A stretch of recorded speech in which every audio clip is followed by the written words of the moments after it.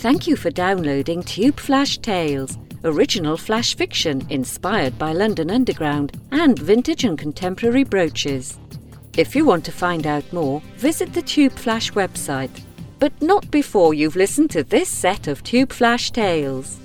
Engineering Works.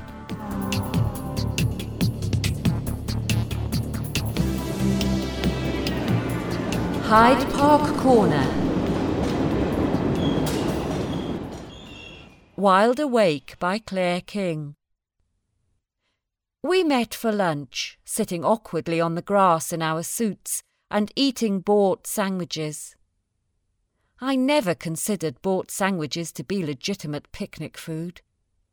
You seemed edgy, picking out flabby slices of cucumber and tossing them for the pigeons.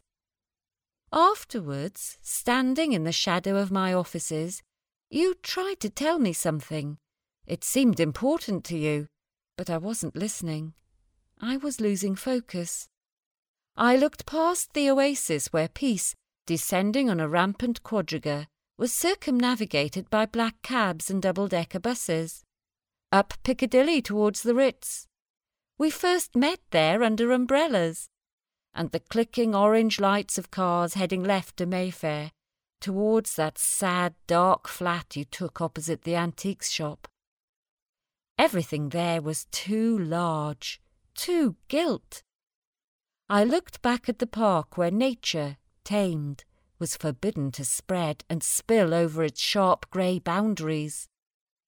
In there somewhere was the strange melancholy curve of the Serpentine, where I once took out a boat with a man who wasn't you, and the echoes of freedom, of suffragettes, Morris, Orwell, and Marx. In there, horses of decent temperament carried riders around demarcated paths. I could hear their calls.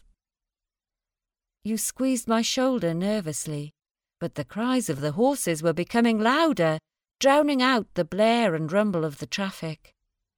They came down Park Lane, a thundering and crashing of hooves, a stormy sea of manes, with leaves and blossom trailing behind them like banners. They cornered onto Knightsbridge, and as they passed by they called out to us, "The fences are not real! We are free! We are free!" You were still trying to tell me something, but I shook my head. I wasn't listening.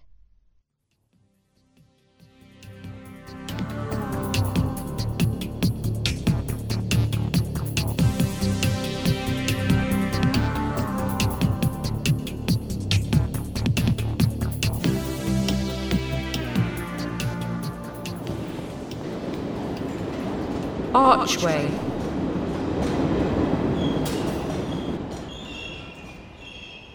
Under the Arches by Lisa Matthews. She senses him opening the front door, coming in, taking off his shoes. She listens as he removes his clothes, his belt buckle knocking, then silenced in a fist. She hears him padding up the stairs like the cat after waking. He pulls back the covers, and when he's lain back down, it's as if he's never left. Every Thursday, they go to bed, he reads his manual, she turns off her light and settles down. He kisses her shoulder, breathes good night on her skin. They never mention the quiet box room, or the dark stain growing over the mantel. A few hours later, he's up and out. Several full moons come and go. And every Thursday, she lies in their bed listening to the soundtrack of his movements. They sit and eat breakfast, and she looks for it in his eyes. But she can't see it. She turns out his pockets, but it's not there. In his tool shed, in the glove box of his Rover, not there, not there.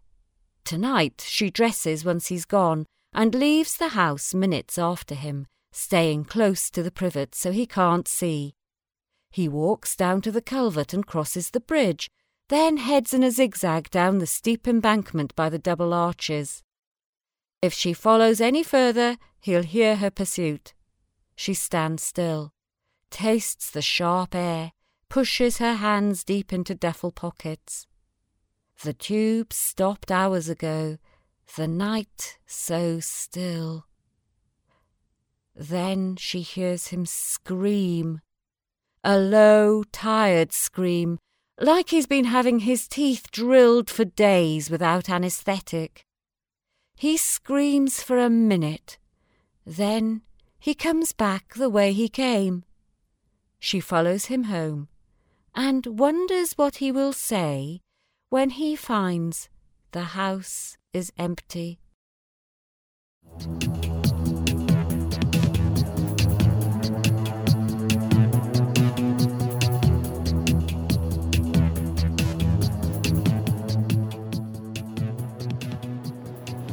Wimbledon.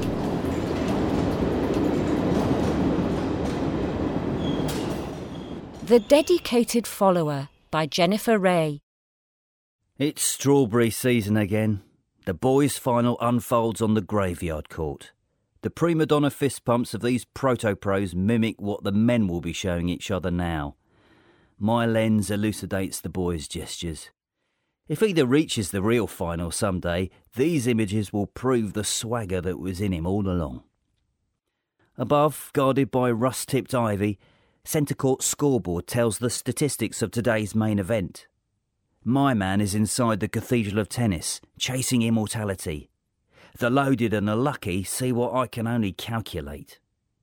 Heated roars rise outside. Millions watch at home. Blind, I must stay near at hand. Onwards, fans droop, parched in Court 2's brand new grassy well, gazing rapt upon screens made ghostly by sunlight. Fifth set, fifth hour, a sweaty joust with weapons of graphite and guts, hold after hold. It will end soon, won't it? Do I stay or watch it later, maybe?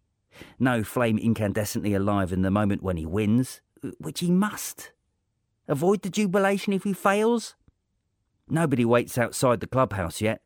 Crowds will pour towards it when only applause and screeches are left to play out. I could go, wait at the front and capture the cup in the champion's grasp. Taking that lonely spot, I can't see the score. I should have a fancy phone for that. I know there is a winner now, but all applause sounds the same. People chatter, bodies press. I shut them out, praying. Someone emerges to salute the worshippers. I frame the trophy in his famous hands. It gleams against his whites. On it, I know it says the single-handed championship of the world. It is hard to be bitter when the man looks so happy, but I am. I have my perfect shot, perfectly unwanted.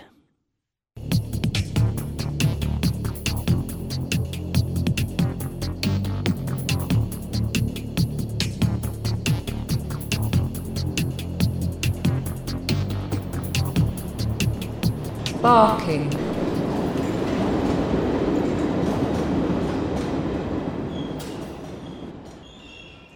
Hark! Hark! Hear Roland bark! The Barking Abbey Dog by Stephanie Brann. Look, there's the abbess, starlight giving an edge to the white Christmas of a vaulted wimple shaped like the abbey's Gothic archway. Do you see another abbess behind her, and another beyond? Endless abbesses and arches stretching through time. This place was already 4 centuries old when the Conqueror came. 1066. William has invaded, burning and sacking Saxon England.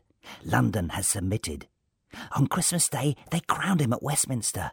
And now it's New Year's Eve. Word arrives. He's coming to Barking Abbey. There's consternation in the chantry, apprehension in the apse, terror in the transept. Should we bury the chalices, lock the cellars, or throw them open? Our grey-eyed abbess Alfgiver imposes calm. Prepare the spits, $3 at least. Pluck the geese and deck the halls. We'll show him a Saxon New Year. Roland, she murmurs, fondling my ears. I depend on you and my cooks. Hunting's his passion, I've heard. New Year's Day, just a powdering of snow. Joyously, I lead the well-fed company into the great forest. Toodaloo trills the horn as we follow the stag, the hare, the boar. Towards twilight, after a day of successful slaughter, William and I find ourselves alone in a silent, sinister glade. Yellow eyes encircle us. "A Saxon trap," he whispers, drawing his bow. My nose says wolf. I turn, a grey-haired shadow springs, almost floats towards him. I seize the grizzled throat, feel claws grab my haunches, an arrow twangs, the wolf drops. William's fame as a bowman's not misplaced. Wolf on saddlebow, we trudge hungrily homewards, chasing the distant kitchen smells of roasting boar. I'm just a ghost dog now, remembering summers spent half asleep on the Abbey's step, plain song drifting over hazy cornfields, fishing boats with billowing sails gliding up Barking Creek.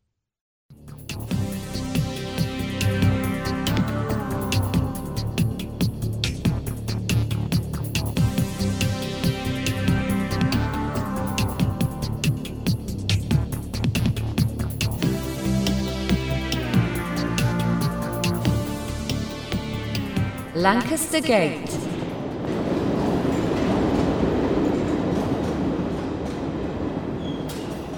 Sick Rose by Gary Budgeon. Lancaster Gate was a quick way to Paddington, through back streets. There Rose would get a train to Reading and stand beside a grave and not cry. "Oh, Rose, thou art sick," Mum used to say with her Lancashire accent. Some bit of poem she'd got from somewhere, whispering as she cuddled Rose with meaty arms and the smell of cheap perfume, Rothmans and vodka. When the crowd had left the platform, when the sound of the train had faded, Rose collapsed on a bench, sobbing.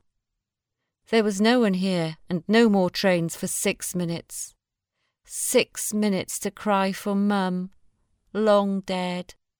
So Rose cried under the laboratory bright light of the station. No tears for him. She had only visited him once.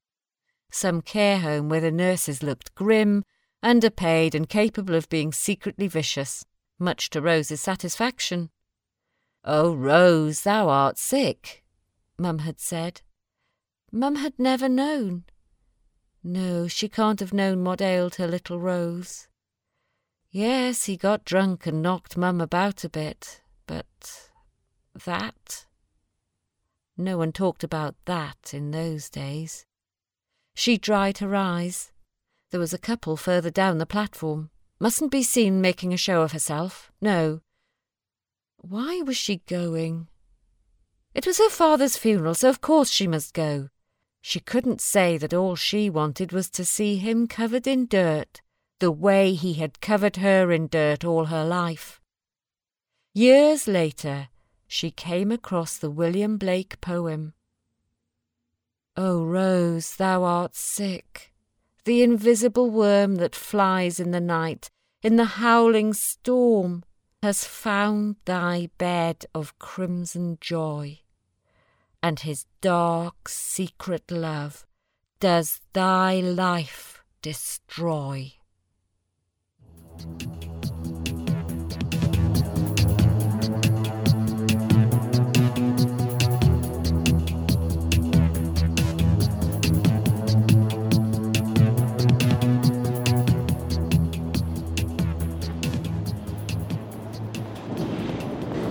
Gloucester Road.